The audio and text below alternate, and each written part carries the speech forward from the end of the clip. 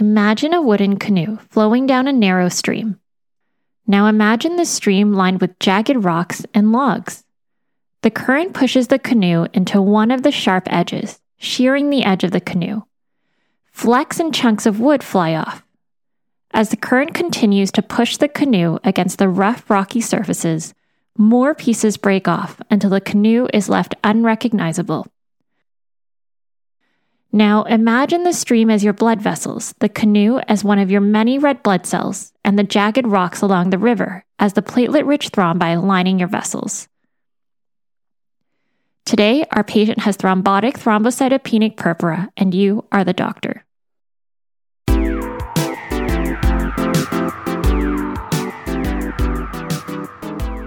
Welcome to The Internet Work, a podcast written by internal medicine residents meant to serve you better on the wards and on call. Today's episode is entitled Breaking Down the Perplexing Topic of TTP.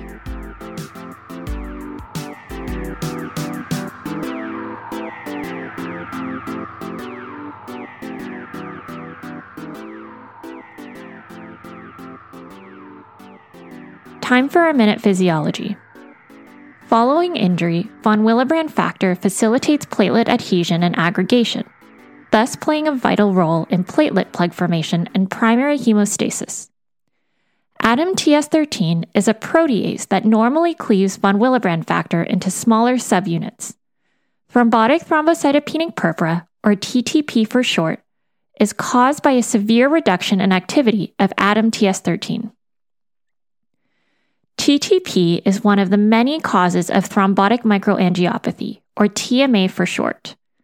TMA is characterized by microangiopathic hemolytic anemia, thrombocytopenia, and microthrombi, leading to ischemic tissue injury, and can be divided into primary or secondary causes. What makes TTP unique amongst the other causes of TMA is its underlying pathophysiology, which is the severe reduction in activity of ADAM-TS13, with levels of less than 10%.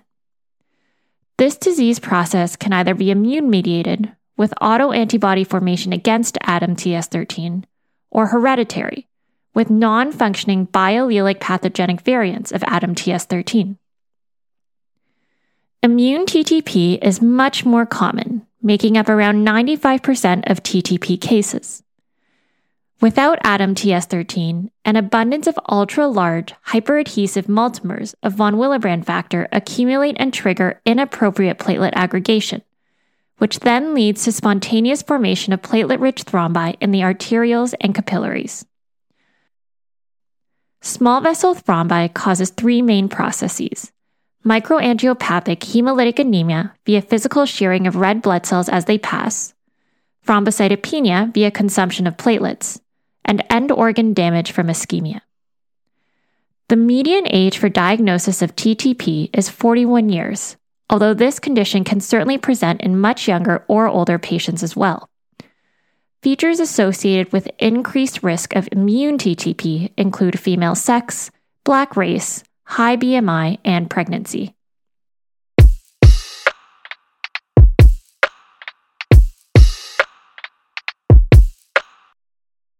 All right, so now that we've talked about the basic physiology, let's talk about the approach. You are on call and get a consult from the emergency department about a 43-year-old woman presenting with fatigue, headache, and abdominal pain. She's found to have a hemoglobin of 68 grams per liter, platelets of 16 times 10 to the 9 per liter, an elevated indirect bilirubin, LDH, and reticulocyte count, as well as a decreased haptoglobin. How would you approach this case? Before continuing with your assessment, ensure that you have assessed the patient's stability. Go through their ABCs and obtain a set of vitals. What is their GCS? Patients with TTP can present with significant altered level of consciousness and hemodynamic instability.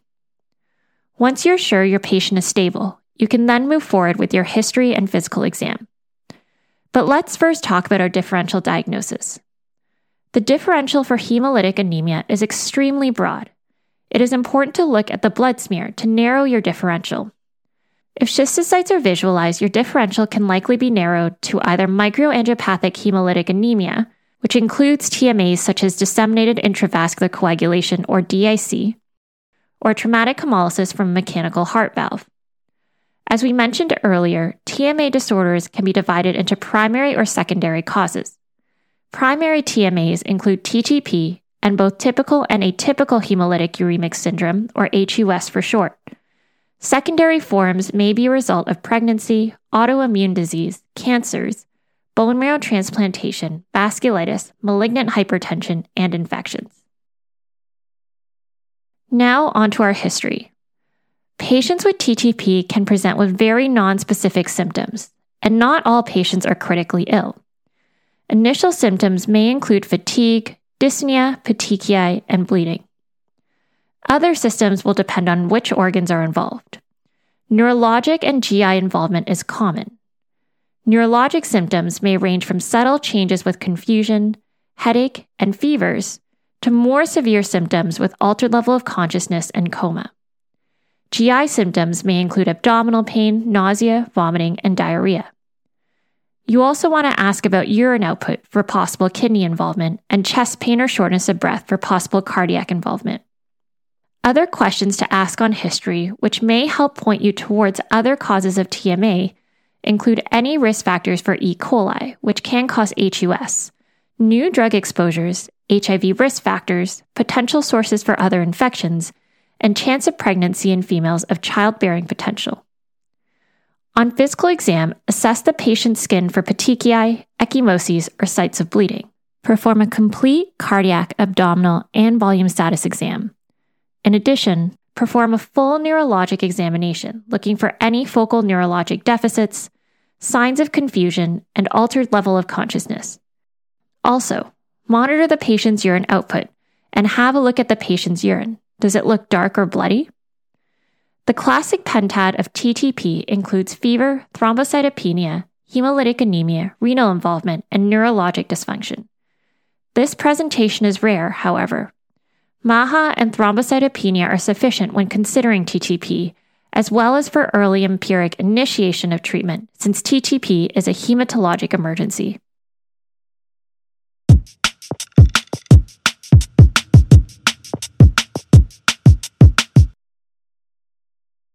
On to our workup.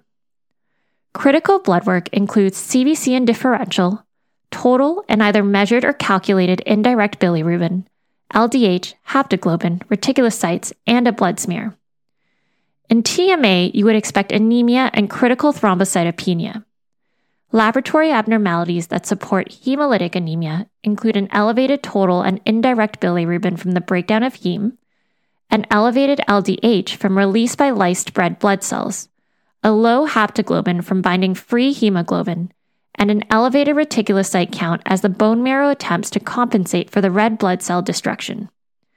Peripheral blood smear should demonstrate schistocytes, or red cell fragments, which would support microangiopathic hemolytic anemia, and may also demonstrate polychromasia, which supports reticulocytosis. You would expect the Coombs test to be normal. Creatinine and troponin levels are also important to determine renal or cardiac involvement. You will also want to order an INR and PTT as well as a fibrinogen level. These results are usually normal in TTP, however, can help you differentiate between TTP and DIC. In DIC, the INR and PTT would be elevated and fibrinogen levels would be low. But INR and PTT may become elevated in patients with very severe TTP who are then developing DIC as a result. Once a TMA is suspected, you will want to go through your differential diagnosis to guide the investigations you order. The only test specific to TTP is ADAM-TS13, which should be ordered before the initiation of treatment in order to avoid false negative results. However, results do not have to be back before empiric treatment, and oftentimes results will not be readily available. You should not delay treatment if testing is not possible. TTP may also be triggered by certain diseases and conditions, including pregnancy, cancer, HIV, lupus, and infections. So screening via your history and physical and sending the appropriate workup for these triggers should be considered as well. If your patient has had infectious diarrheal symptoms that is pointing you towards a diagnosis of HUS, stool cultures and a PCR for Shiga toxin should be ordered. Finally, have a look through their medications for the possibility of drug-induced TMA. Oftentimes, thrombocytopenia and hemolytic anemia with schistocytes present on the blood smear is sufficient to initiate treatment, but a plasmic score can help predict the likelihood of severe ADAMTS13 deficiency in suspected TTP. The plasmic score takes into account the severity of thrombocytopenia, presence of hemolysis, presence or absence of active cancer, history of solid organ or stem cell transplant, mean corpuscular volume, INR, and creatinine. The higher the score, the greater the likelihood of TTP.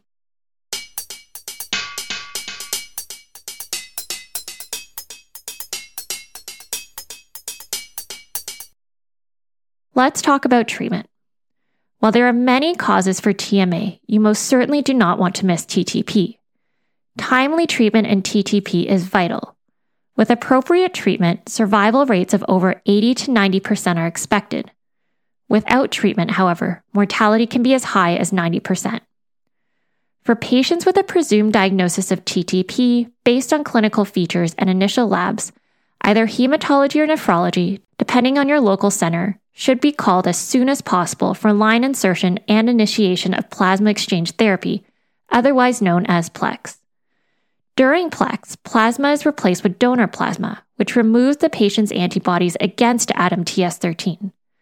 This is continued once daily until recovery or until the diagnosis of TTP has been excluded.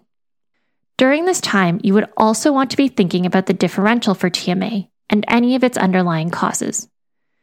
Glucocorticoids plus or minus rituximab should also be initiated as soon as possible. Steroids may potentially reduce antibody production and the number of PLEX sessions required.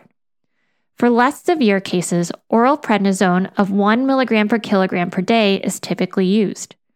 For more severe cases, IV methylprednisolone 1 gram daily for 3 days, followed by a taper to oral prednisone 1 mg per kilogram per day, is typically initiated. Keep in mind that rituximab should be administered after PLEX, as PLEX can remove monoclonal antibodies.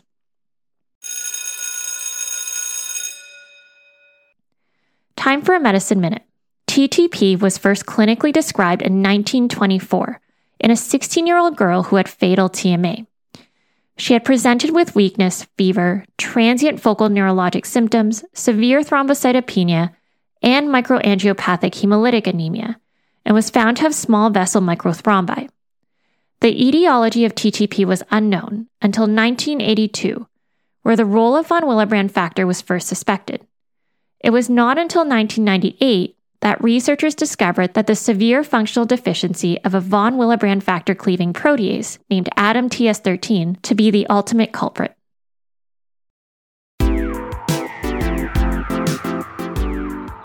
Thank you for listening to today's episode entitled Breaking Down the Perplexing Topic of TTP. This episode was written by Dr. Jody Chu, internal medicine resident, and reviewed by Dr. Cyrus Shah, hematologist, and Dr. Rasha Abdul Karim, general internist. This episode was recorded and produced by Alison Lai, sound editing by Margaret Sun. The Internet Work series was created by Alison Lai and is executively produced by Alison Lai, Leah Carey-Noblis, and Zara Morelli. Theme song by Lakshman Vedanta Mohan. As always, we have an associated infographic and extra resources on our website at www.theinternetwork.com. Thank you for listening. We hope to see you again soon.